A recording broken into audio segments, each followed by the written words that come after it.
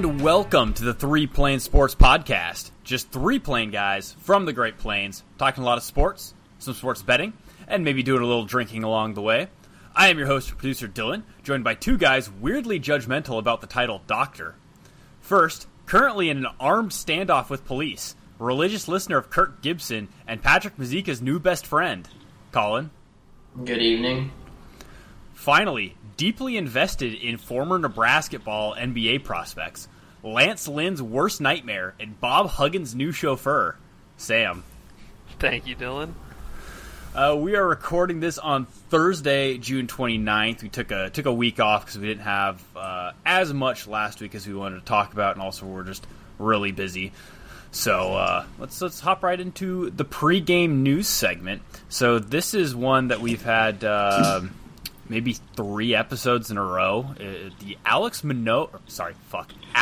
Manoah saga continues. Jesus Christ. Last we heard from him, he was being transferred down to the Florida Complex League, which is a rookie league, typically for like non-college draftees, so guys who are drafted out of high school or maybe younger guys who come from Latin America.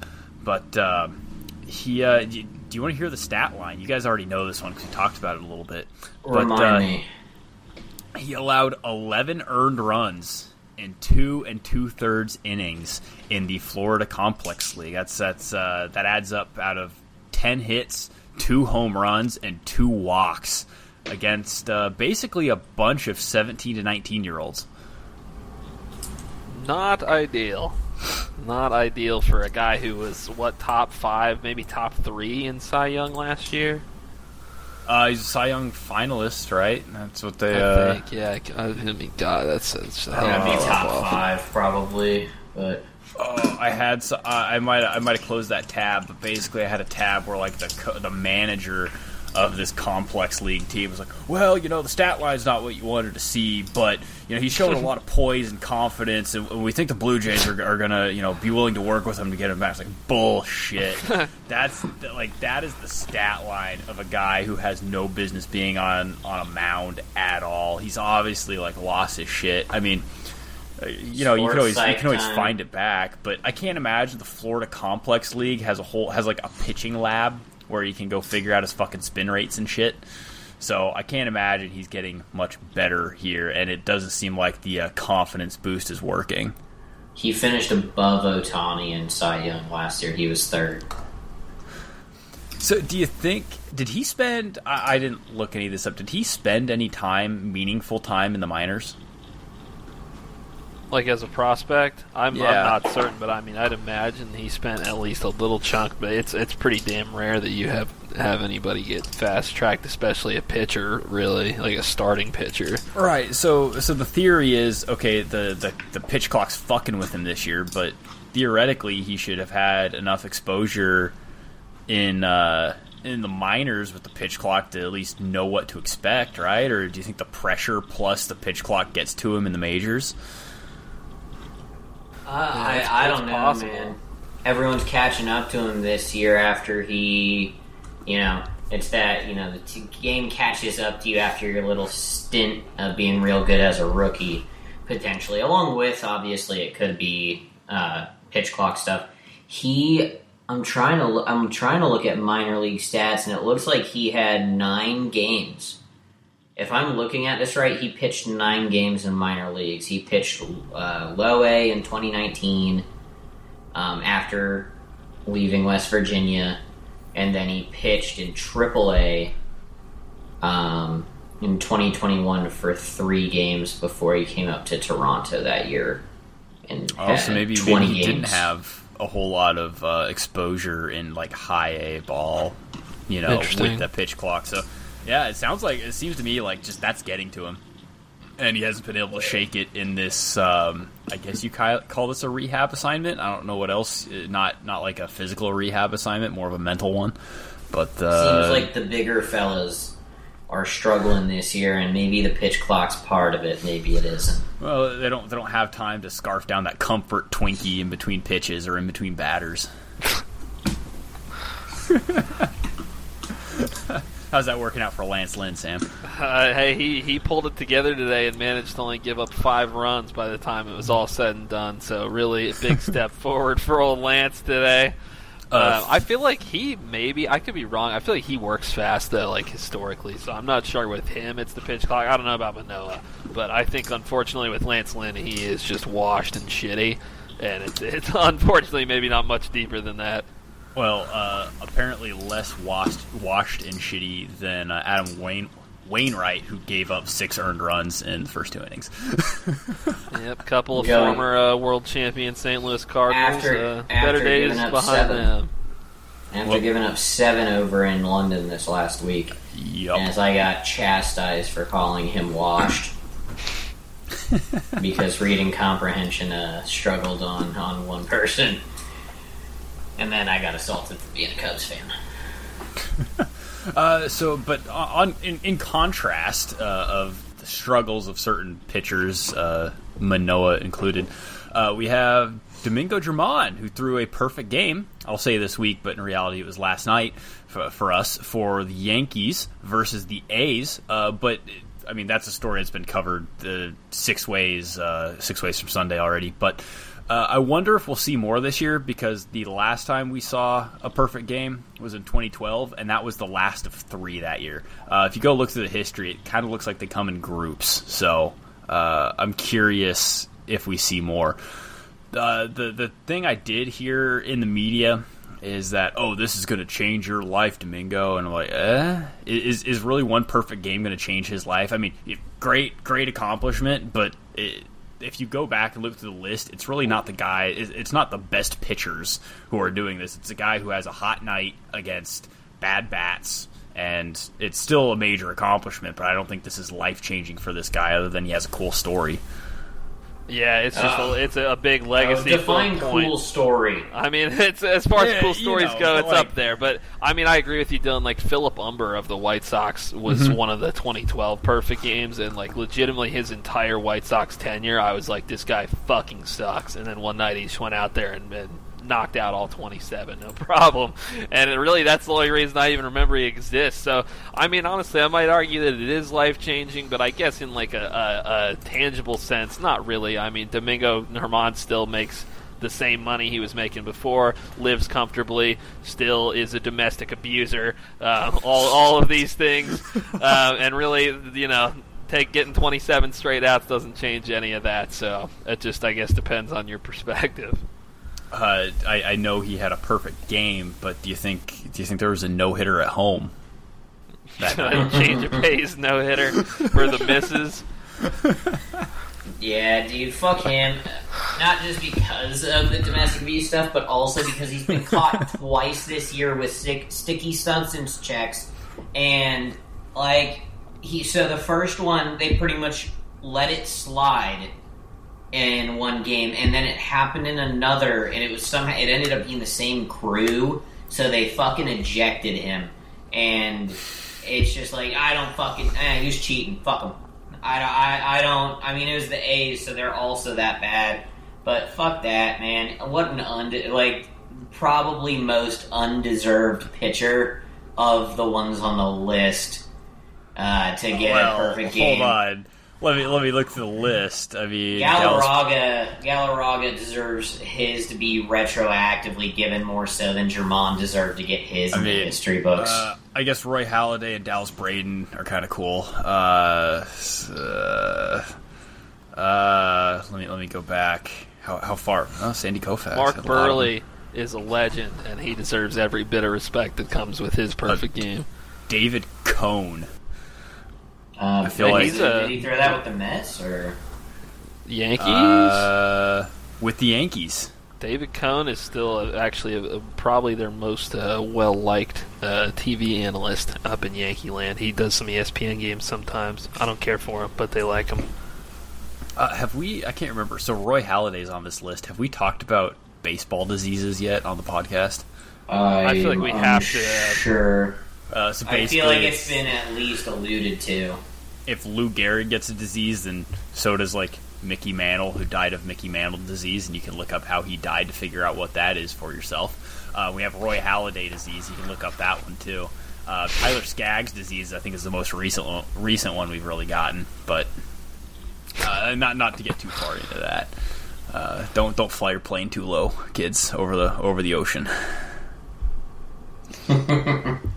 But moving on from perfect game for a guy that Colin and Sam do not really care for, let's move into the College World Series, which I probably paid much more attention than either of these guys over the last week, because it's in my neck of the woods where I grew up, not in Omaha, but I guess somewhat proximate to Omaha.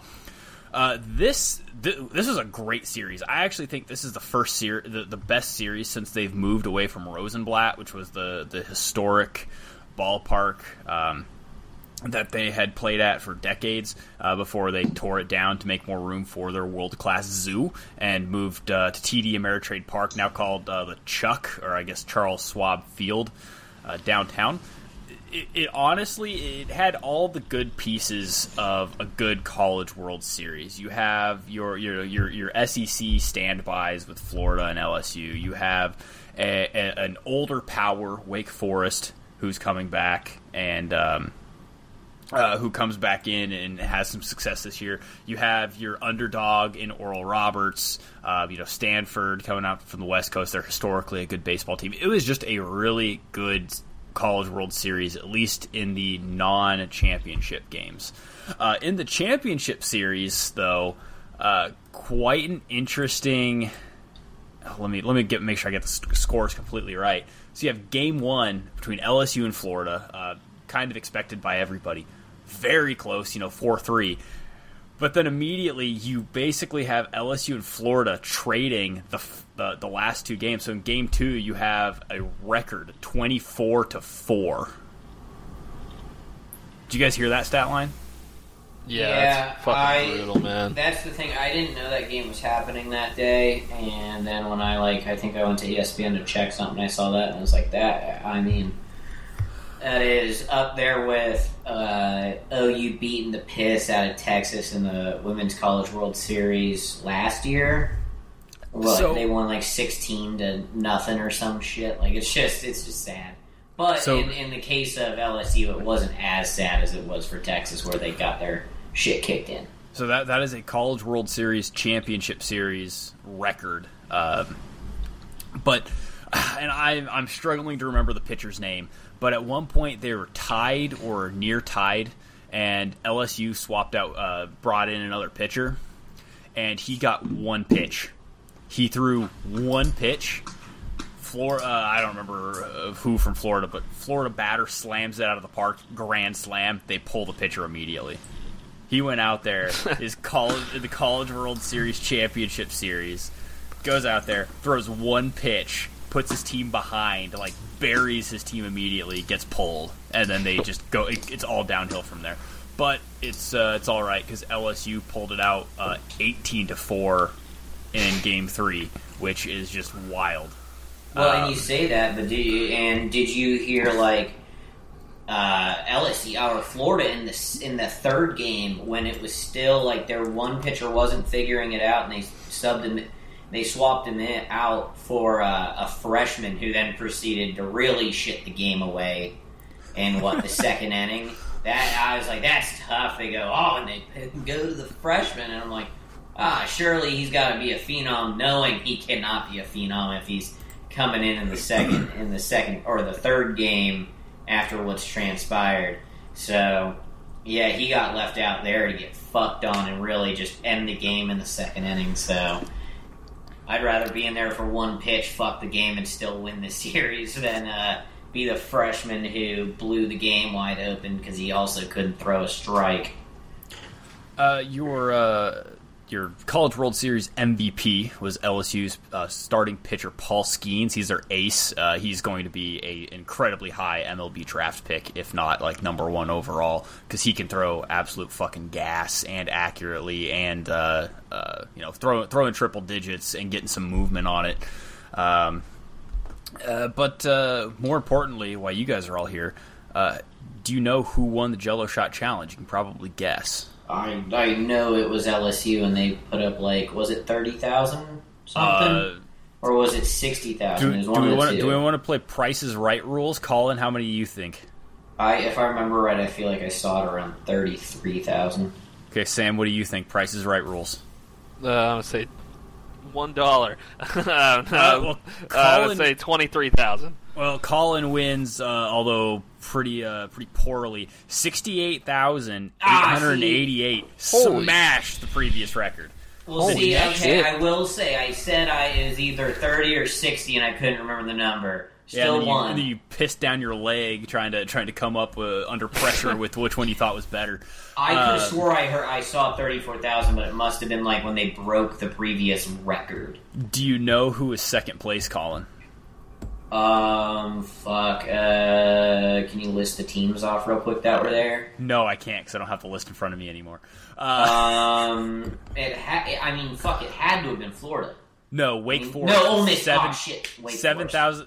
Ole Miss was not party to the College World Series this year. Wake Forest was 7,622.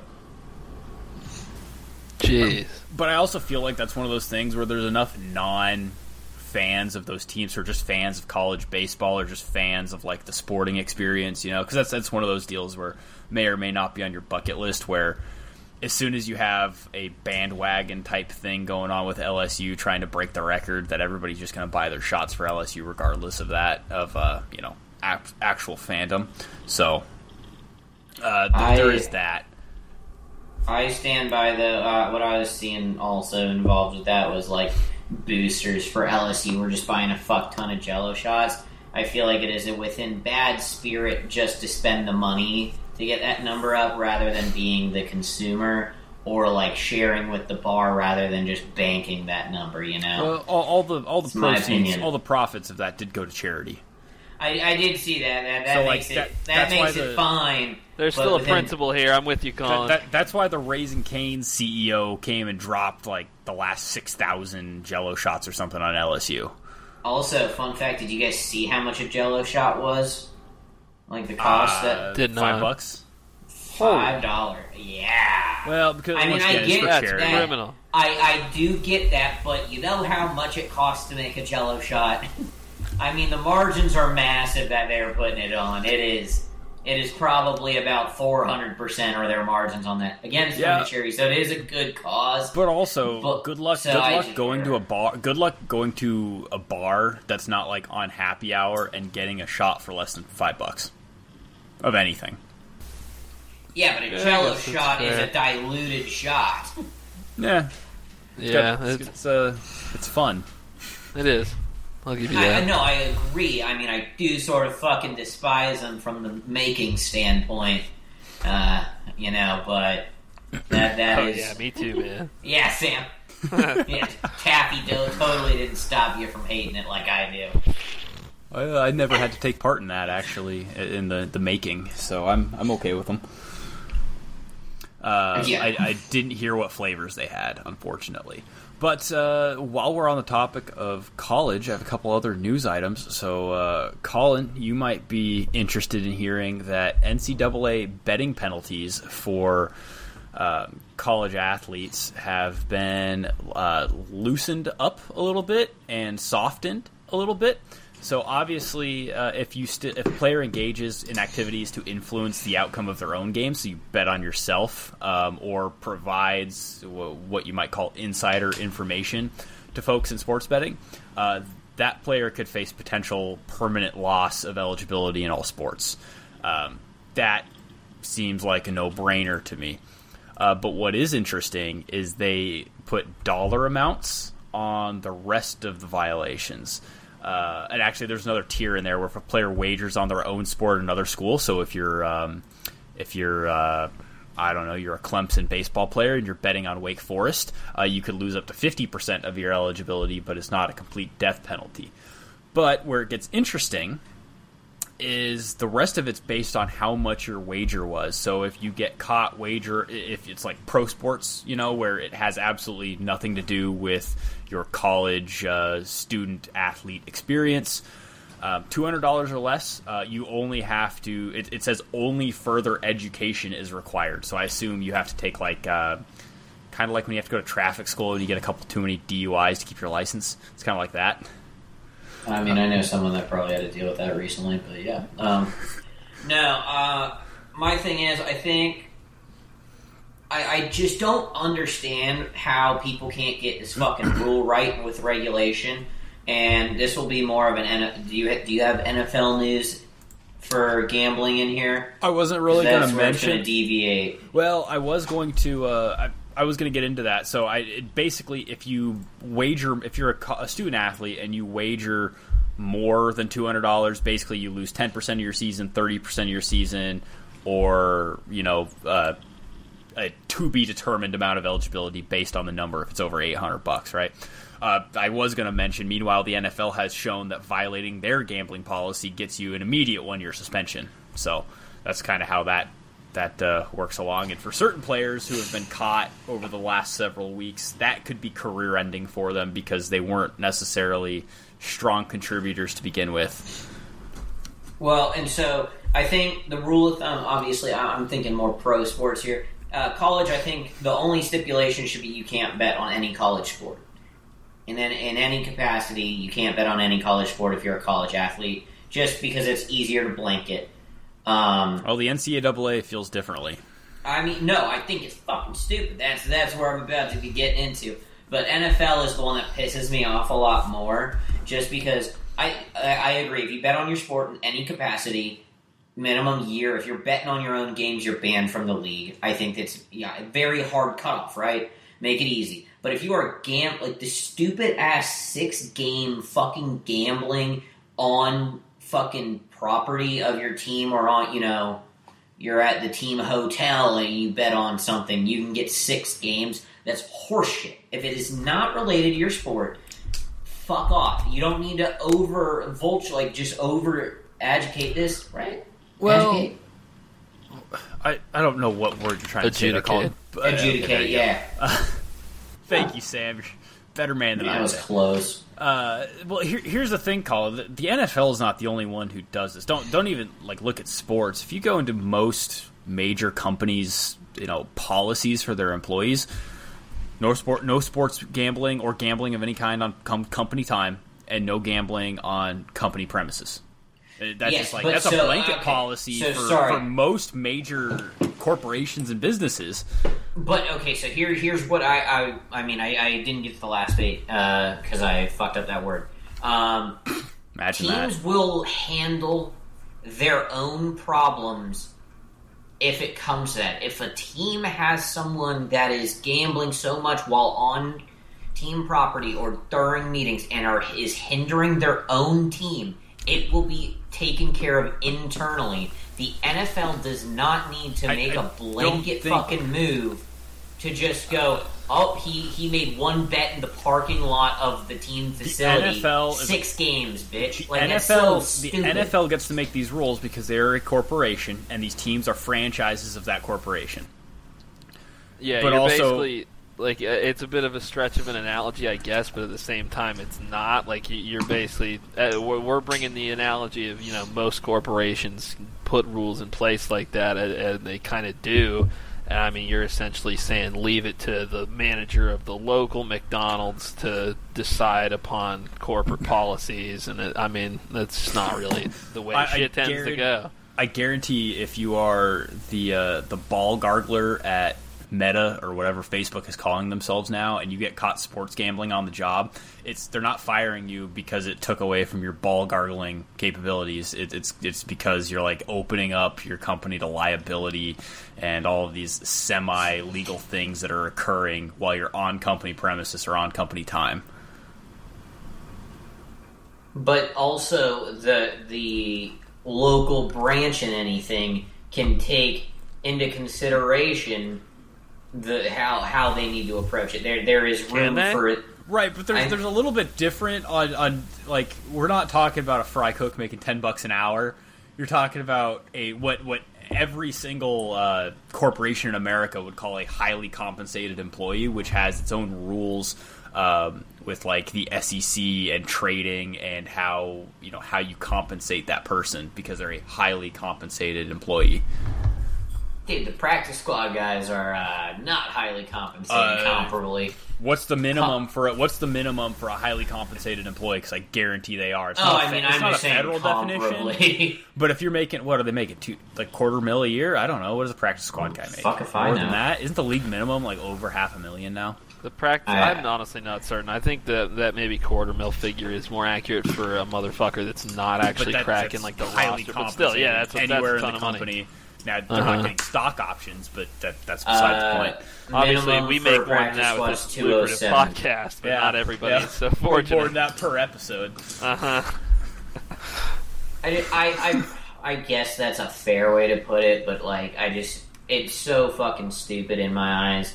Whatever, there's whatever. There can be more legal shit to it that makes it more justifiable, but I still think it's fucking stupid. Within the policies of the NFL, it's okay for them to go home and bet on like the WNBA, right? Yeah.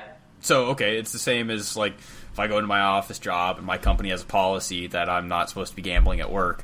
Okay, well I go home and I the same way where if I get company stock as compensation, I'm not supposed to trade. I'm not supposed to like use insider information to trade that company stock. Well, yeah, but that's insider information about your own company. How is that not okay? Who was the lineman who got Petit Frere? What's his first name? God damn it, Nicholas Petit Frere. Yes, Petit Frere. Didn't they catch him betting on like the run, like the no, that was Isaiah Rodgers. No, that was Isaiah Rodgers who got a full year at minimum. It's not even, it's indefinite, but it's a minimum at year. What That's point different. Can how is that different? If he's not vouching for those players, though. I'm not vouching for the guys betting on their own sport. I am saying anyone betting on a different sport that gets the 6-game ban, which is betting on a different sport, just potentially it is on team facilities. I mean, I'm pretty sure you can even get 6 fucking games for betting while at the team hotel on an away game. Yeah, which is to not throw away $25 while you're in the locker room. But I mean, what impact does that have that deserves 6 games? It is not questioning the integrity of your own sport. Why do they need to adjudicate? Oh my god! Fuck me! Jesus Christ! Quit using that word. Well, here's the deal. Let's dumb this down a little bit for the laymen who are listening here. Here's the flip side of the fucking coin. If you're making 6 figures a year to play a game, like why would you even take that risk? I mean, one, you may enjoy like betting on other sports, but also, how many years are some of these guys, even the practice squad guys who are making $200,000? How many years are they getting that salary? Maybe fucking 3 or 4 if they don't get promoted. So they need to gamble to pad those numbers. I'm not saying they have to. My gambling habit for 3 or 4 years while I make the league minimum for a little while. What's the difference between that or them trading stocks on team facilities? What's the difference between them doing that or trading stocks on team facilities? Basically, that the NFL says you can't fucking do it. Like I agree. I understand that. Understand that. I'm not disagreeing with the NFL is saying you can't. I'm saying it's fucking stupid that they are saying you can't. If you have other risks in stocks, just like you have risks in gambling on other sports that are not related to your profession or the integrity of your sport. The SEC, that's not the Southeastern Conference, the Securities and Exchange Commission, has well-defined rules about what defines insider trading, right? We don't have that for sports gambling and organized sports. What did you just say? Did you say they don't have it regulated? Right. So it's Wild West on it. So the NFL is overcompensating. That's why if I'm at work, I can adjust my 401k because there are well-defined and well-investigated rules on insider trading. There is not that for sports gambling in most states, save probably Vegas, probably because the mob's going to come beat your fucking kneecaps in if they think some funny business is going on. So what you're saying is the NFL is overstepping, unnecessarily overstepping. No, I'm saying that's what they're doing to protect themselves from liability. I don't. I mean, whatever. I don't know the intricacies of the SEC within that. I think it's bullshit. Not to get too political, but if fucking goddamn senators and representatives can move their stock around, and the shit that's happened over the past few years of stock exchange moving with their, husband or wife and all that shit with no fucking issues, and the SEC is not going to do shit, the NFL can fuck off about other sports. Yeah, I'm not going to argue with you about congressional stock trading. I agree. That's fucking. They're above the rules basically, and the NFL is not entirely. So they're just trying to be overly safe. I think that. To me, I don't have any problem with them having the rules the way they are. I feel like realistically, sports leagues still would be within their rights to just say, fuck you, don't bet on sports while you're an active player. I'm fine with that. Story. I can't imagine risking my professional sports salary over like $100 bet on the fucking Marlins. It is fucking stupid. The thing where I will blame the NFL tangibly, because it seems to me to be the case, although we don't really have all the facts, and there's been sort of conflicting statements of who did what. I do think they did a shit job communicating this policy, and I feel like the fact that it's sort of, generally speaking, allowed to gamble on other sports, provided you do it in the right locations and stuff. I feel like if they did not communicate that well to the players, it's kind of understandable how guys would think, oh, whatever, I can bet on the NBA, and just pull out their phone and fucking do it at a given second, because they wouldn't think there's any real repercussions for it. Like, I don't know if my job has a no gambling policy somewhere in the handbook, but I do know that, like, at least in my specific company, the owner of my company could walk in and see me on a fucking illegal sports betting site just hammering away in the middle of the afternoon, and he would not give a shit at all. But, I mean, basically, to me, I can see how the NFL maybe left the door open for players to do this and not feel like they were taking a risk. And in that sense, I do blame the league, because I feel like if players were more educated, we would not have seen, the number of guys we have seen go down for this. But at the same time, though, we don't know for a fact, and there's a whole fuckload of guys who have not been caught gambling at team facilities or team hotels, and maybe all those guys did get word of it, and the last few were just too fucking stupid to pay attention. So it's hard to say. That's the only way I'm blaming the NFL, though, is if they just didn't communicate it. I'll go two little tidbits. I can't find my source on it, but I saw it on Twitter today from, I believe, someone that was like, it was under, I think, source. Doug Kleiman. I have it on good authority.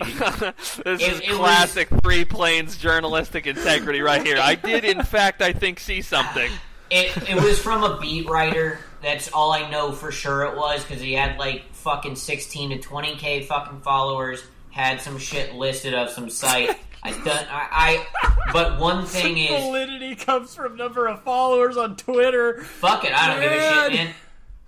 But it was something. Nobody should be listening to us then. Shit. The NFLPA was not conveying like the rules given to them very well to the teams, like the players, which would make it was more so going with what Sam was saying. And I'm not saying it was super fucking valid. I did see this when I was looking at some of the suspension shit. It was more just adding to stuff being misconstrued or mistaken, shit like that. I would be fine if they banned sports betting across the board from them. Whatever, you can just say integrity of the sports, all the sports. That's fine. And my last little bitching point will be, why the fuck is betting on a different sport more games than PEDs for your own sport? I don't have a good answer for that. That is fair. Cam Robinson getting 4. Sorry, I remembered that. 6 is pretty fucking funny. And that 1 point fucking 8 or some shit gambling offenses equals 1 Deshaun Watson offense. Well, I mean or one set of Deshaun Watson offenses. You bring up a good point. Instead of gambling on the NBA while I'm on team premises, I should just wait till I'm at the Asian massage parlor getting a happy ending, and they should they could make a lot of money setting up a sports gambling kiosk, a sports book kiosk in the massage parlor. And yeah, they're like the thing is they're not going to be worried about what you were doing on your phone while you were committing the sexual assault. So really, you have a good chance to kind of slide that one under the radar. Don't say slide in that context. Okay, I had one other news item. We're getting kind of long on this, and I'll save it for next week because it's not super important today. So let's move on to something we here like to call slow pitch, fast pitch, where I come up with a couple of sports takes and give them to my two co-hosts here. Each take is given to one co-host ahead of time. The other one has to blind react to the other. We have a slow pitch, which is supposed to be the easier buy, maybe easier take, and then we have the fast pitch, which is supposed to be a hot take. I will say this week they're both pretty warm, but I think one, the way I have it worded, opens it up a little bit more to be a colder take. Colin, do you think you have the slow pitch or the fast pitch this week? I definitely have the fast pitch. Sam, do you think you have the slow pitch or the fast pitch? I was going to say I think mine in our group probably would be a slow pitch. There's a little bit of like qualifier on it, so I was getting some slow pitch vibes, but I do like it. Mild spice. All right, so Sam, this week you are correct. You have the slow pitch, which is Victor Wembanyama. God damn it! It takes me 3 tries to get his name right every single time it comes out of my mouth.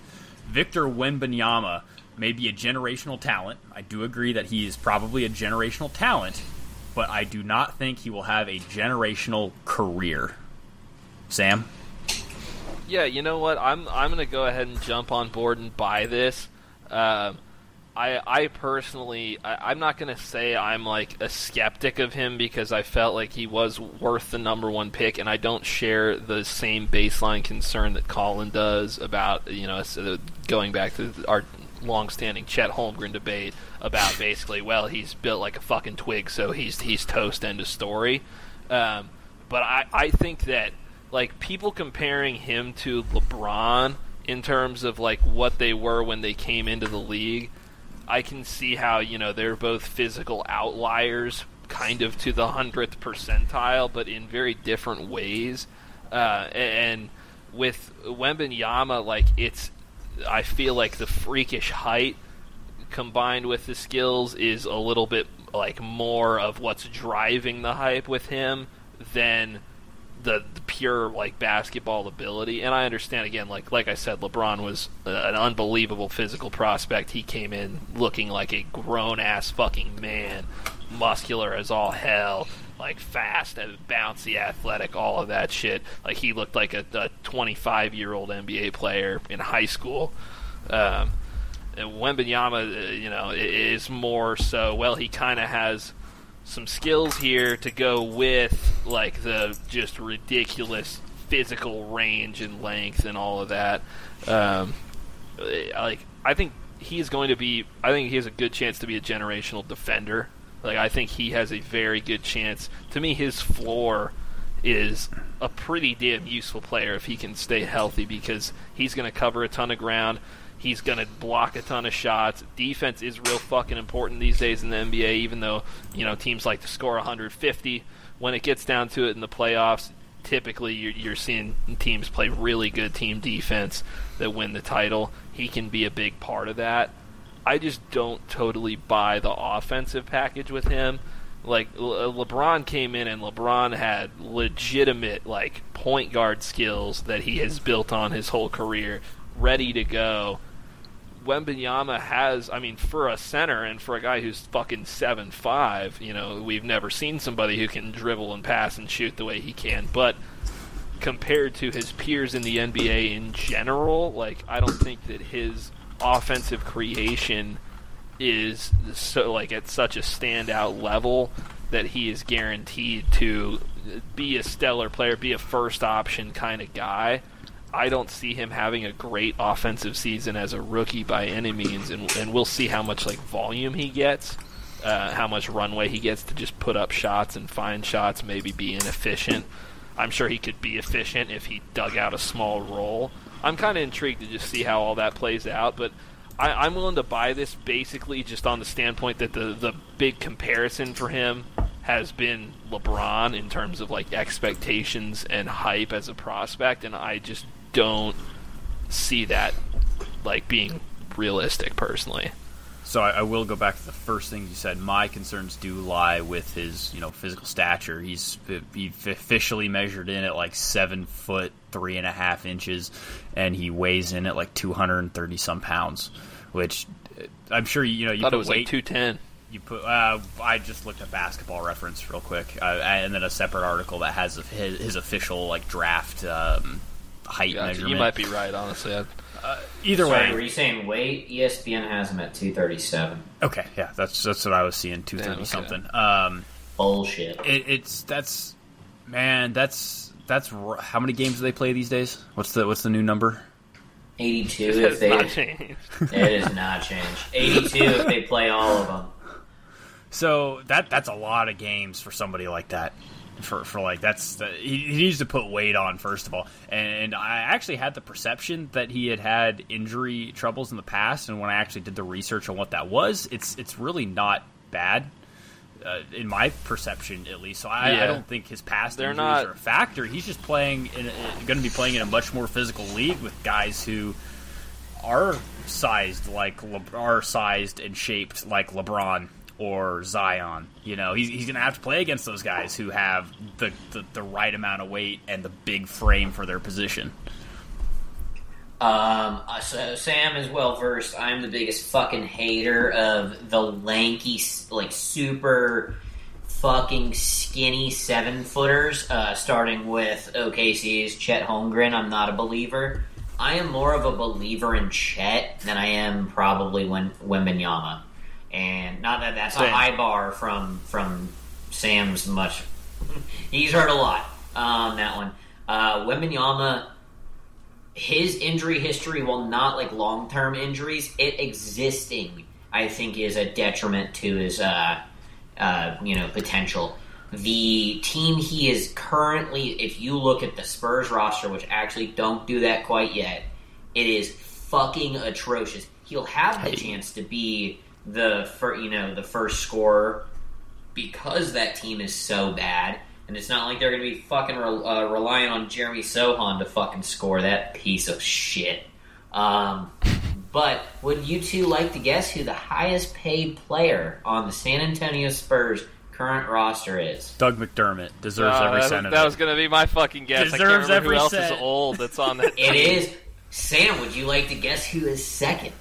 Tim Duncan. Shit, dude. I'm trying to think. Tim Duncan. I'm trying to think who else is old that's even on that roster, man. This one's in the Wait, back hold on. pocket. I was I'm really joking. happy about this. Is Doug McDermott he the absolutely highest? is. Holy, wow. He is making 13 mil. The next they got a lot of guys. I was all wrong. Wembanyama is the last piece they need to really put it all together with Doug at the helm. No, I'm kidding. So clearly, this was that. The first question was loaded. The second question is loaded as well, Sam. If that's the only hint I'll give you. I'm not sure I have it in me. I can only think of like their young guys, and like Josh Primo. I don't think he'd be making 11 mil yet, and he took his dick out in front of the team therapist or whatever. He's not on the active roster. Yeah, it's not going to be Devin Vassell, is it? It is not. It is your boy, Devontae Graham. Oh fuck! I forgot they traded for him. Damn. That's why that was a good. I thought it was. You're a good right, hint. Dylan. They are ready. They have arrived. They have the white player who played in the state of Nebraska. So that's step number one. And then they have the former Bull. And now they have... no, Dylan. It's if you're counting Doug McDermott as the former Bull again, then sure. Devontae Graham is a former Kansas Jayhawk, not a former Bull. Okay. Yeah. And I gave you both college-loaded questions. Sam and now gave, they have the Twig toothpick number 1 overall pick. It's everything you need to win an NBA final. Yep. Yeah, I think he gets probably broken pretty quick. I think this is a fair, probably career trajectory, like sort of side by side. I think at best he'll have a Yao Ming-esque career. He could do worse. Where he could have those high highs, but I think injury will fucking catch up to him. he is. It's almost counter to Yao, where Yao was just too big, and it wasn't like he was a twig. There was just too much stress on his feet. I think the physicality of others will break Victor rather than Yao's own just body breaking. His weight could kind of save him, because you look at Zion, who's got to think. Oh, I know. That's what I'm saying. About his body. It's others that will hurt him, not himself. No, but no. I don't buy that. No, I meant like that. Zion. Like, he's got to be careful, because that's a lot of weight coming back down on his joints when he goes and There's a lot of middle ground between Wemby and Zion, though, in terms of physically composed. Arguably, the whole NBA. Right. I'm making the point between the two extremes. You got to watch out on both ends, and if he puts on a little bit of weight, maybe he's in a better position than somebody who comes in with the big frame already. All I'm saying is the Thunder have been playing this fucking game of they'll put on weight, and they fucking don't. But does it really matter, though? Does it really matter? That's where I personally don't buy it. Like the NBA, if this was the 90s or the 2000s, they're going to throw it into the post and just beat the shit out of those guys. It doesn't really happen anymore. Like, they might get bodied by a couple guys a few times a year who still play like that and are good enough to do it. But, nobody's just going to be putting shoulders into Victor Wembanyama all night, every night to just, for sure. The physicality in general has lessened, but I think even just having to face these guys for probably 35 minutes his rookie year if he stays healthy. His bit of injury history is a concern in my eyes. While it's not been long-term injuries, I just think having it, and I'm very weary on Chet and how quick he got injured. Again, some say freak injury. A lot say freak injury. I say expected, but I just don't expect these tall, super lanky guys who have fucking no muscle to survive as well as people think they will, even if they have all these ball handling skills to be generational talents. Hey, it's harder to pull a muscle if you don't have any muscle. That's all I'm saying. There's nothing to pull. I would say it's also easier to break a fucking bone when someone's running through you when you got less shit covering it up. Just don't see it happen too much. I'm interested though. Circling back a little bit though, Con. I think Chet Holmgren is more offensively skilled than Victor Wembanyama, and I don't think it's particularly even close.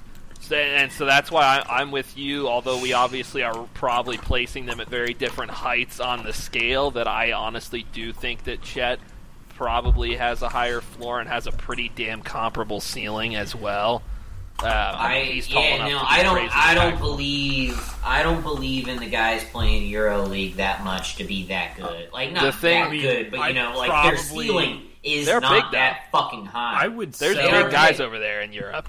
Yeah, but he was playing French rather than Spanish. There's a bit of nuance. They are pussies in France. I won't lie. The one other thing about him, sorry, Dillon, but Wembanyama did block more shots in the French league he played in than Rudy Gobert did when he was over there. And Rudy Gobert is not, the greatest fucking player of all time, but Rudy Gobert is a multiple-time defensive player of the year. Yeah. And the main critique of Rudy is that he gets played off the floor in the playoffs because he's offensively limited and he's not mobile. And Wembanyama, in theory, does not fall into those same categories. So, to me, I think he will be extremely valuable and impactful. It's just the LeBron level hype as far as both ends of the court. I don't know if I see that clicking into place. I think that's good. That's insane, man. I think that's a good comparison. How much hype? I hate how much hype they try to go with nowadays. It seems like to just try and be it's generational talent each fucking year. And I think the last one I feel like the NBA does it. And honestly, I thought it was more justified with him personally. That might just me being fucking ignorant because I don't watch. I feel like I heard the term even. I feel like I heard the term even thrown with Chet, man. So it just sort of fucking annoying. I mean, it's not. I know. No, that's fine. That's fine. I feel like it's more bitching at the media at this point rather than the actual players. I do think they're generational talent. Fucking every draft class sucks. I mean, that is an overused buzzword, especially in the NFL too. Okay, just because this popped in my head before we move on to the fast pitch. Who would you rather have in their prime, Rudy Gobert or Rajon Rondo? Ooh, give me Rondo. You. Give me Rondo. We were talking about some fucking disrespect involving Rondo just the other night. Very similar is a stretch. No, so I think, man, defensively, it's hard because they are they're just such literally opposite positions. So team structure matters, but I think ball handler, defensive impact when it comes, to the team, though. Just if you look at just point playoffs, guard and center, it's not comparable. No, but no, it's not. Overall, but if you just want to go, who do I want in the playoffs? If my team's making the playoffs, I want Rondo. Fuck it, that's easy. I feel like that's easy. Isn't Rajon Rondo like defensive player of the year multiple times, or at least once? I don't think guards don't really win that. I mean, he was a good defender. I know you would not claim yourself as like a huge, NBA follower by any means, Dillon. But it's been a big man dominated award pretty historically, and the sort of prevailing thought is that the center is the most impactful defensive position, and the point guard the least. Even when you do obviously there are great individual defenders at point, but like a great defensive center is going to be a lot more valuable than a great defensive point guard. He's maybe not defensive player of the year. I don't think he's ever earned a defensive player of the year, but he has 4 NBA all defensive team honors. Yeah, I mean he was a great defender. Oh yeah, I'm not criticizing. I think that's he's the a only better reason player. I know that name because he was a hell of a defender with Celtics. But all right, I didn't he's want to get one of the better off to a passers tangent. of our lifetimes too, though. Sorry, I'm happy to go on a Rondo tangent. Yeah, no, I just big respecter of Rondo. The names popped in my head together. I'm like, oh, defenders. This is this is the little thing about basketball I know. We'll hit this real quick because Sam and I did discuss it. And it was Slam magazine, right, Sam? I believe so. Yeah. Fuck them. Jesus. Garbage fucking basketball opinions. They ranked in their top 100 all-time guards. They put Ja Morant 15 fucking spots ahead of Rondo, which is you don't know ball. Well, were they ranking them on potential weapons charges? They were not, because Ja was only 30th, and he would be only behind Arenas on that list. Yeah, no, fucking absurd, man. You can't call yourself a basketball magazine and churn that bullshit out. Unless it is goddamn April 1st, you cannot put that shit out and be ever. I mean, it's Slam magazine. No one takes that shit seriously. True. But they do. And fuck them. That's horrid. That was egregious. All right. On to the fast pitch. It's supposed to be our hotter take. This one, Colin predicted incorrectly this week. But the fast pitch. What? I said I had the fast pitch. You said you thought you had the slower one, and then Sam's like... I thought I had this. Whatever. You can check the tape later. I will check the tape later. He's gonna pull the tape. I will pull the tape later. I have to do it every fucking week. Yes. Fast pitch. If I were a major league manager, I wouldn't want Shohei Ohtani as a free agent in free agency. However you want me to word that. What the? Ooh, you definitely weirdly added manager. If you go GM, even I still sell the take. I think. The list of teams that I think every team if I'm a manager, general manager, whatever. If I'm running my MLB team, I don't want him. I'm selling the fuck out of that take. I think every team would be interested. I think I sort of looked through standings and stuff to look and just to get rosters in my mind. There are only 15 teams that should seriously consider it. Only half the league. Wow. That should really consider it as something that will pay dividends for you during that contract. I think every team should be interested, but there are you don't want him going to literally any team on the. If I'm him or if I'm the GM of the Tigers, I sure as fuck want him. Should he go there? Fuck no. I sort of pivoted that question to. There's only 15 teams that I think should seriously consider trying to acquire him and him having mutual interest with. Because there's no reason he should go to any team sorry, Sam, AL Central, I know you agree. The White Sox and Twins weirdly could be in that mix, but they were not on my list of teams he should be considering signing to. It's going to be... the AL East pretty heavily, unfortunately. I highlighted the Orioles, the Yankees, and the Blue Jays, the ones that need pitching and can compete in the next 2 years to make any type of contract you sign with him pay off. Rangers, Astros, Mariners in the AL West. And the Rangers, I have a hunch, might be a little timid on pitchers in the next coming couple of years, even though that's a great sign. He's a great signing wherever he goes. And I sell, I'm tired of the narrative with the Angels being like they're so bad, but he does so well, because that's a tired-ass take. They have put it together a pretty good team that should be competing, and they don't. Which isn't, I feel like, speculated on enough. It's more of everyone just wants to suck off Ohtani and Trout and make them excluded from the criticism the team gets, and I think that's horseshit. But again, I'll just list the rest. Braves, Phillies, even the Reds at this point, if they sustain what they're doing this year. The Reds could use a fucking Cardinals, pitcher. Cubs, I think that's stop number Diamondbacks, Dodgers, and Padres should all be interested in him. Any team that it seems like maybe pitching's where you're lacking, it doesn't even matter. It doesn't even have to be pitching. A bat fucking counts. As disgusting as it sounds, the Yankees, man, holy fuck. Judge goes down, they can't fucking hit. Granted, they're doing it right now because they're playing the A's, doesn't count. But, holy fucking shit, they cannot hit when Judge is out. Having that second bat that's reliable, fuck him. I don't want them to have him at all. But, holy fuck, why would you not want him? Any of the AL Central teams, or NL Central teams I listed, Reds, Cardinals, Cubs. I mean, the Reds, they need pitching fucking bad. Their bats have been so hot that just think you get one good start out of 5. That's fantastic. Plus, you'd probably be able to add more pitching, and I guarantee they're going after pitching in the offseason. But fucking Ohtani would kill in their lineup. The Cardinals can't pitch for fucking shit. They almost don't even need the bats portion of him. But no one's going to turn down the fucking bat that comes with it. Exactly. No one's going to turn down either side of that. The only team that should not go after him, fuck it, that's not even true. That's a different tangent. The Rockies if you're a pitcher, you're never going to want to go to the Rockies, I feel like. That's a whole different tangent, separate to Ohtani. No, every team should want him. Only certain teams should actually pursue it, I feel like. I just think here's the deal. I have the greatest respect in the world for Shohei Ohtani. I think he is probably the greatest baseball player that maybe I've ever seen or watched up to this point. It's not that I'm hating on the guy, right? This just comes back to the current state of MLB roster management and how you're expecting to manage a team.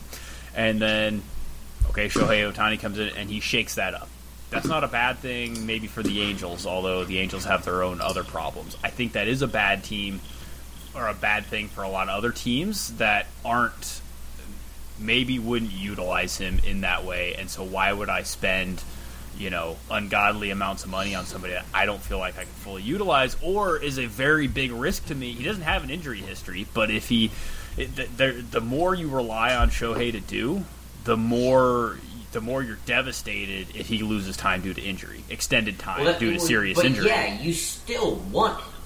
That's what I'm saying. There should only be, the teams I sort of listed should consider it as an actual benefit to them in any sort of return rate. You're going to win a potential title because you go get this guy. There's a difference between that, though.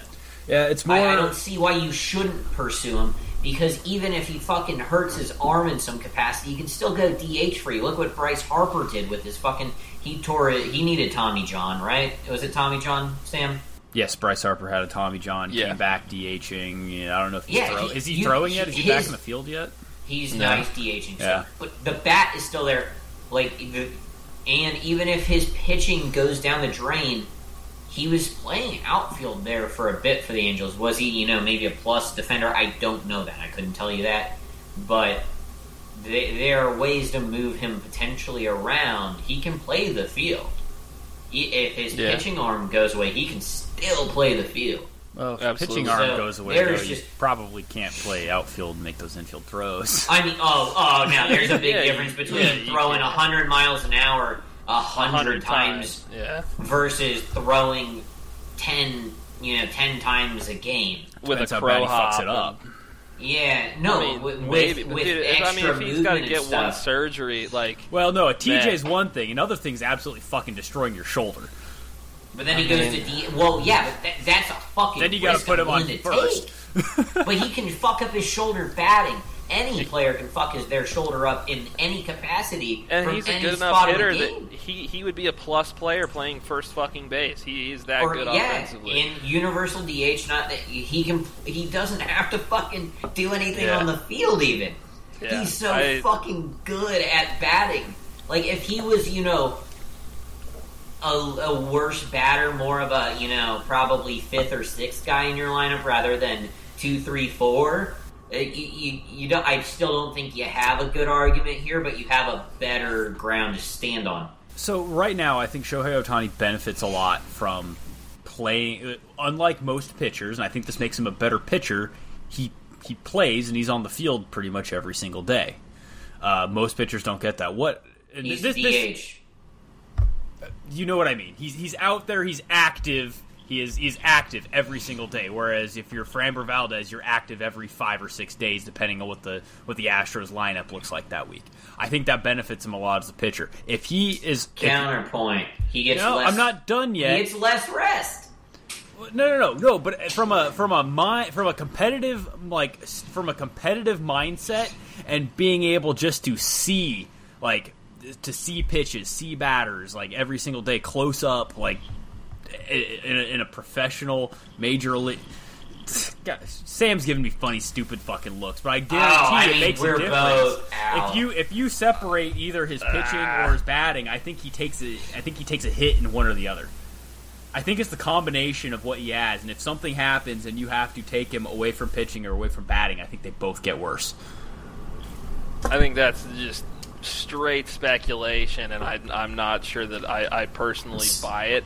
I think basically the reason, in order to be so good at both, he's just putting in an absolute shit ton of time into both. And if you're telling me he no longer is worried about pitching and he's going to spend 150% of the time in the cages now, he's going to drop off offensively. I think if you had to take one away, I think he would be a better DH than a better pure pitcher if you had to take one away. Because I think a lot of his pitching, or his pitching mindset relies on him being competitive every single day, not every 5th day or every 6th day. I feel like you're trying to evaluate sports psych very speculatively, which you're more than welcome to do. I just don't get it. You get to be able to sit there and watch your guys potentially do well, rest your arm if you're just a regular pitcher. You get to interact with everyone in the dugout, hopefully be on highs in the dugout. Everyone's playing well, whatever, and you're getting to learn more potentially during those games of people you're going to play. He actually, arguably gets less time to study, maybe look at some shit each day because he goes out there to bat on the days he's not pitching. Is what it is. I as much as I like to shit talk the Angels this year, just because, as I sort of said earlier, I'm tired of fucking hearing the caveats to their, Ohtani and Trout not getting criticism ever, and more so, it's grown on me that Trout deserves more criticism when he performs. When he doesn't perform well, he is. It's just like he's untouchable. And I think that's horseshit. My hot take is I don't want He's Ohtani, got 82 WAR or something. And I think I've done well on a hot take this week. Colin's hot take: I don't want Mike Trout. Yeah, that would be about in line. I would like to personally fucking zoom this back out a little bit, because now we're getting into the weeds a little bit of what's the hey man, I had to come up with a hot take, and this is how I feel. I don't have good reasons. This is how I feel. That's fair. You're also trying to sneak in the qualifiers, saying shit like, I have all the respect in the world for Shohei Ohtani, all this stuff. I'm staring at a text message from June 4th in which Dillon said, after this Angels-Astros series, I am officially selling all the Shohei Ohtani hype and knob gobbling. Within an hour and a half... Astros shut him the fuck down in their series. Well, until about a half hour later, he hit a fucking tie-breaking RBI double in the 8th inning to win the game for the Angels because you jumped the fucking gun. And all this is to say that we're still straying from the actual take here, which was just that if I'm a fucking manager, which I'm not even going to shit on you for that, but there is a drastic difference in perspectives between a manager and a general manager. Drastic. But either seat, and you're going to say, I don't fucking want him. Like, what? Dude, he is, I mean, does he command the money that he'll have to see? That's where I'm going. That's where I'm going with this, because that money is going to be like nothing we've ever fucking seen. Because we're getting that. He can play the corner outfield. We've seen it, and he can hit good enough to be extremely valuable doing that and not even pitching. And he pitches well enough to merit a big contract from that. I mean, like, he could get a Mookie Betts deal as a hitter, right? Like $250, $300 million, and he could get a fucking, not a DeGrom deal maybe, but it could be the best paid ever. Do you want to handcuff yourself? To? That's where the question gets interesting, because are you going to give him 11 years and I don't know, fucking $600-700 million? Does Shohei want 11 years, or does he want to open himself up to movement if your team's just that'll kick ass. That's most guys. I can't speak for him. Most guys, at least in baseball, just say, "Give me the biggest, fattest, longest fucking contract, and I'll figure it out from there." I think that makes especially sense for him when, like you're saying, he hasn't had injury problems, but we don't know if there is a shelf life on the two-way thing and all that. Like, he probably wants to lock in that he will be paid like that player for his whole career, no matter what he is actually delivering on the field at certain points in time. So, I mean, I could see if you wanted to frame the take as, I don't want to give Shohei Ohtani $60-70 mil a year for, going into the 2030s. I mean, I can kind of see that. At the same time, though, I mean, if you have the money, there's basically no better way to spend it, because if you're trying to contend and you need an ace starter and you need an impactful lefty power hitter, you're going to have to spend to get them. And, I mean, that's what you're going to do, and you're going to waste 2 roster spots doing it instead of 1. I almost just can't wrap my head around the idea. I mean, I get it. I'm sure Jerry Reinsdorf doesn't want him, but... I mean, shit, dude. If I'm building a team, I'm not hesitating to get that motherfucker. Oh, dude, Cody Bellinger just fucked up for the Cubs. It's pretty funny. Sorry. Fuck off. We're losing. But man, that's a wild take to me. I mean, he is fucking unprecedented levels of good. He's going to command value we've never seen before, and he's going to do it for a reason. I can't comprehend not wanting him. and I mostly just wanted to call bullshit on your respect. Despite all the talent, let's look at the Angels. I mean, he's doing baseball. Good things for him. Are they doing well as a team? That's baseball. I mean, the only don't pay anyone because nobody. Yeah. The only sport of the major 3 where a single person can make such a big impact is basketball. Simple as that. And football's creeping there with only QBs, specifically QBs. Yeah, but exactly. It's anyone on the floor in basketball outside of really centers potentially, which we're seeing these generational talents come in. Sorry, you can have generational talent, not be a generational player. Well, but Dillon, is he? Would you pay him top 5 batting money right now? Just batting, top 10 at most. I'd probably, honestly, if I'm a team, I think he's more valuable as a pitcher first and foremost. Goddamn, really? Ooh. I mean, there's a lot of teams that can use an ace. I wasn't expecting. I agree. But you can put together. Is his bat more valuable than Tatis, Machado, or Soto? Right now, yeah. The guys on the Padres. Maybe not Soto. Maybe not Soto. Machado, Tatis.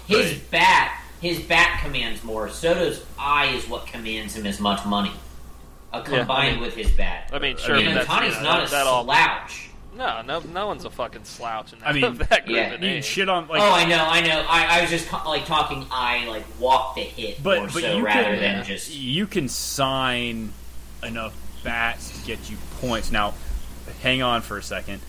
The Points, Guardians God damn it. fucking runs. Shut the fuck up. Every episode, let's hear Dillon call runs points. You can That's you can worse than me mispronouncing words. sign cheap runs. I mean, without just having a slam it out of the park batter. If you look at the Guardians, I know how much we all like to hate on the Guardians, but Their they offense do this. sucks ass. They don't have It's so they don't fluid. have don't a home score. run threat, but up until this year, they were able to still score runs and be successful without home run threats. Because they develop For pitching. like 4 years. For like 4 years. The Guardians have been a pitching franchise, dude, this whole time. And their offense has, I mean, yes, they have scraped together some, like, above expectation performance seasons offensively, but, I mean, the NBC they're paying for it right now because they can't score at all. Bats together. I think he's much more But you valuable fucking can't. to all of the teams that are interested in him. I think he's more valuable as a pitcher right now. Sure, I mean, I think he's much I like the Reds is a prime will- place for him no, to land, and they need a pitcher a lot more than they need a batter right now. I agree with the point that maybe his signing his more impact would be pitching, but his bat is going to be better than anyone else you have in the roster as well. I agree with the sentiment of your take. It came across a little. I'm not paying. Orioles are another one. I'm not paying Shohei Orioles, if I just need another bat. I'm paying Shohei if I need a pitcher. But you probably could. I see where the valuation. I think stockpile him. I see where the valuation is in that statement. That was not the fucking hot. I think the batting. Absolutely not. No, I just can't. Hot take. The valuation, of saying I'm signing him more, hoping he's a better pitcher for me than he is a better batter. I agree with that. Oh, but I'm not signing him in the first place. If you listen to the take. Oh, I know, but I agree with that sentiment of wanting him to be a good pitcher. I think the teams that need him more lack in pitching versus batting. The Yankees are at like the one reverse trend there, where they would need him more so for batting than pitching. But yeah, as I said, like the fucking Padres, Orioles, Blue Jays, Rangers are sort of 50-50. Yeah, no, exactly. No, I'm listing teams that could. Pounds. I'm listing the teams that I would say, yeah, pitcher would be the number one priority. Yeah, so Padres, Orioles, big pants to fill. Not the Yankees, sorry, Blue Jays. Big ERA to fill. Rangers is 50-50. Stros, you could go 50-50. Mariners, you need him more as a bat. I feel like I don't think the Stros Braves have the pitching. money to. No. I'm just saying of teams that should actively pursue him. Braves need the pitching more. Phillies need the pitching more. Reds need the pitching more. Cardinals sure as fuck need the pitching more. Cubs, it's 50-50. Listen, the Astros aren't interested. Diamondbacks need the pitching more. He didn't come from Dodgers some village is 50-50. in a Latin American country. The Astros aren't interested. Hey, man. I agree with the back-end sentiment of where we got there. Alrighty. You want more so hey, for Sam, we're running kind of long. You want to talk about the NBA draft? So we can take some of the heat off of me for being a dumbass and like having brain-dead hot takes. It's not so fucking easy, is it? Every week, huh, Colin? No, I'm sure it's not. My second round was much better than the first. There's a learning curve. We'll see how you do in round 30. But I mean, yeah, I'll dive us into the draft. I don't think we're going to probably spend too much time on it, given where we're currently at in the episode, and about half of them are over by this point. But it was a fairly interesting one. I mean, a little predictable up at the top, I guess, with Wembanyama, and then Brandon Miller was kind of expected to the Hornets until Sharania did that whole tweet fiasco that people have been calling shit on the conflict of interest with the betting site that he is technically employed by. I get it, but fuck him. Yeah, I mean, the tough shit. That's what you get for betting on draft picks based on a fucking tweet by a paid mouthpiece. I mean, especially in the last concerned. 3 days, man. A lot of that shit's set early. Yeah, it's straight smoke. I mean, he could have a legitimate source, and the source was just using him to fuck around for whatever reason. Just going down the list a little bit. So, Scoot Henderson to the Blazers, weird situation. Damian Lillard still in limbo there. They got another point guard. He's the right pick there, but it's like, what the fuck are the Blazers doing? We'll find out. Rockets getting Amen Thompson, I think, makes a lot of sense for them. Worked out pretty well for them.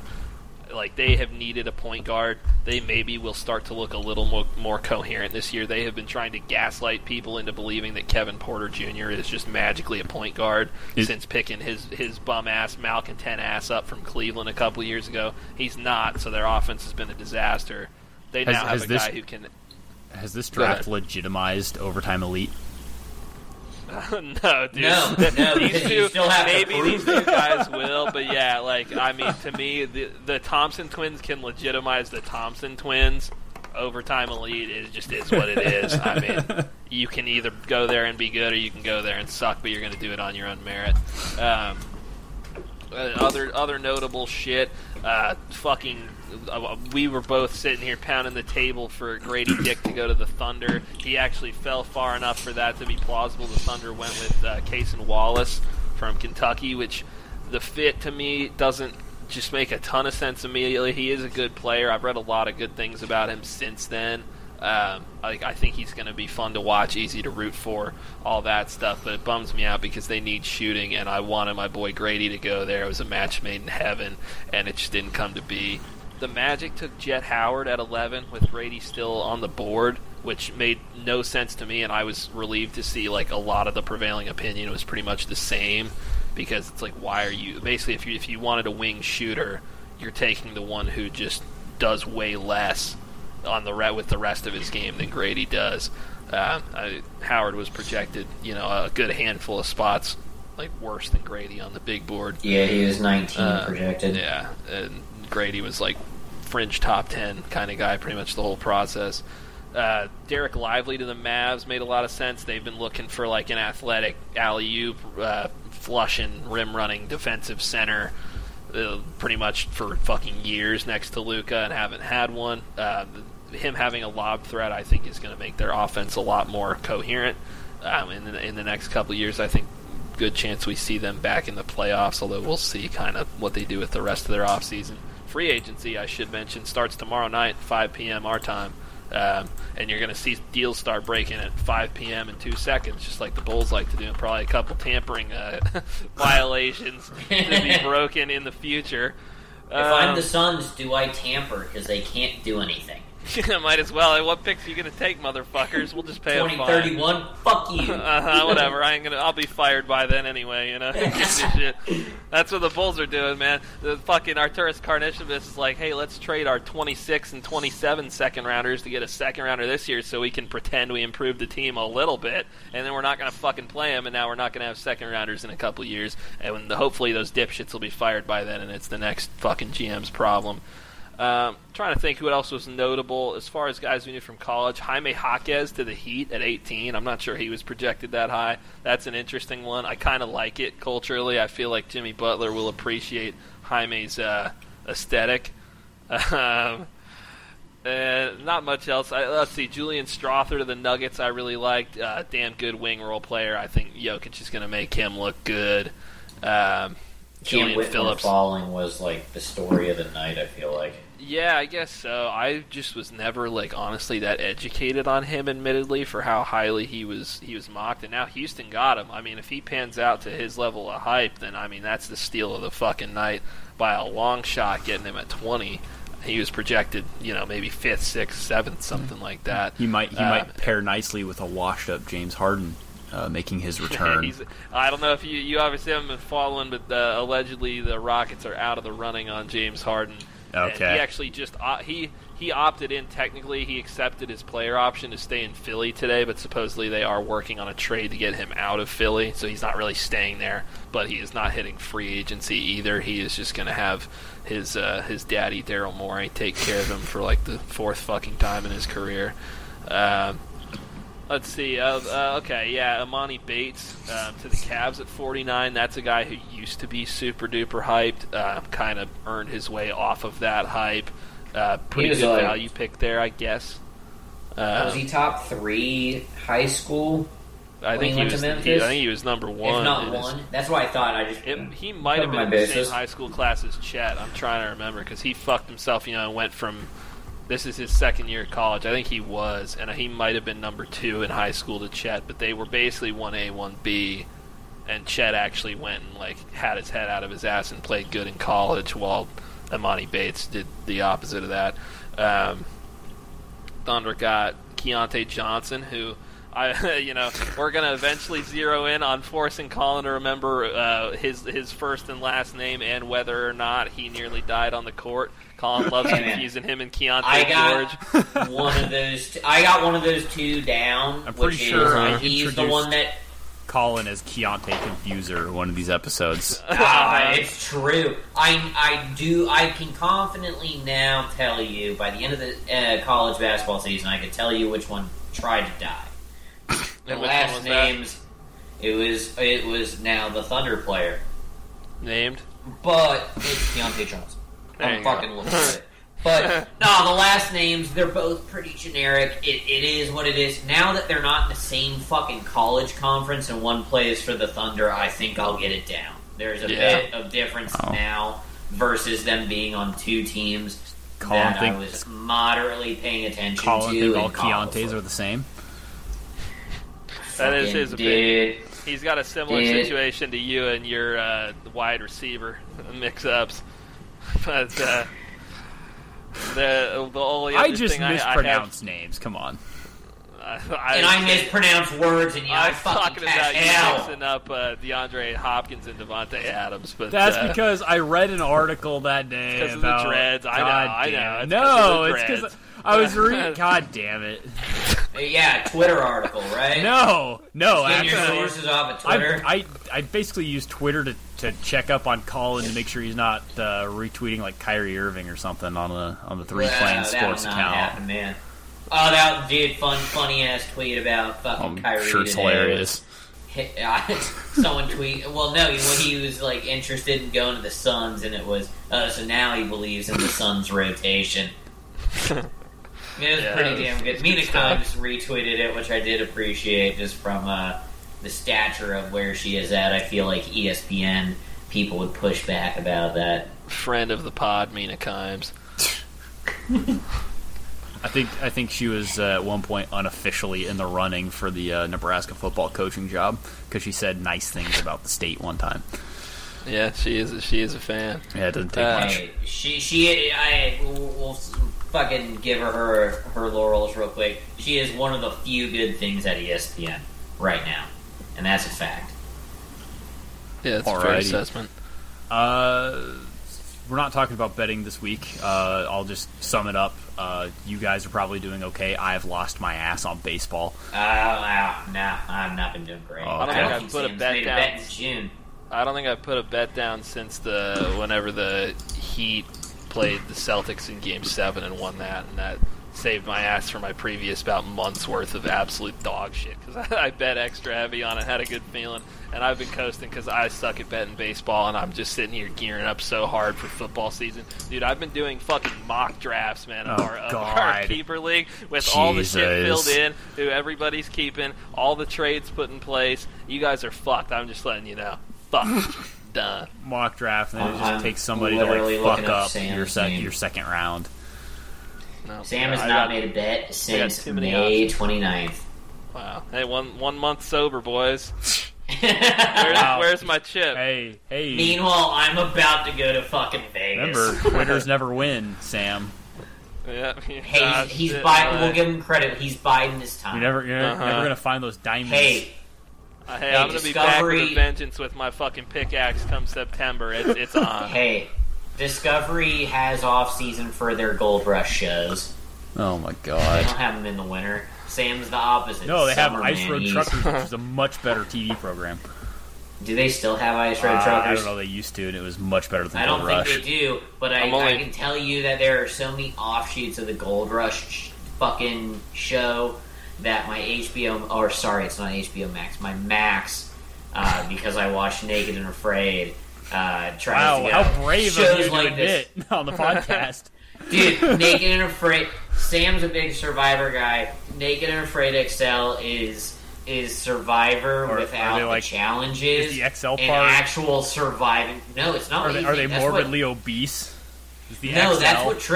That's what tricked me into watching it in the first place, and it is such a fucking good show, man. I thought the same about the XL, that it was just that was on the weather. That was on the Weather Channel. They had a show called Fat Guy in the Woods, which was like 4 fat guys who had to survive in the woods for like a weekend or something. But No. Les Stroud, Survivor Man, is forever the best. All of his stuff is now on. He owns all of his own shit. It's all now on YouTube for free. Nobody can top Survivor Man. Yeah, no. When I turned on Naked and Afraid XL the first time ever, which was in college, I thought it was gonna be fucking hilarious. It was not what it was, and the XL did not do what you thought it was gonna be. But it's a damn good show. I highly recommend it. Absolutely. It's on Max, Sam, so your Leech account can tune in to make your own opinion on this at some point. Yeah, I'm probably going to pass, but I do appreciate the put on. Alrighty. Any last words, gentlemen? Nothing fuck from me. The U.S. men's national team soccer federation. Fuck Greg Berhalter. Alrighty. Go Stros. They won 14-0 against the Cards today. Fuck them. They need pitching, man. Yeah. And that will conclude our Garbage Sports opinions for tonight. Go check out our Twitter at 3PlainsSB. That's at the number 3 PLAINSSB to keep up with our sports betting adventures and spreadsheet. And keep an eye out for future episodes on Spotify, Apple Podcasts, or wherever the hell else you get your podcasts from. And remember, Trent Dilfer has the same number of Super Bowl rings as Aaron Rodgers. We're out of here.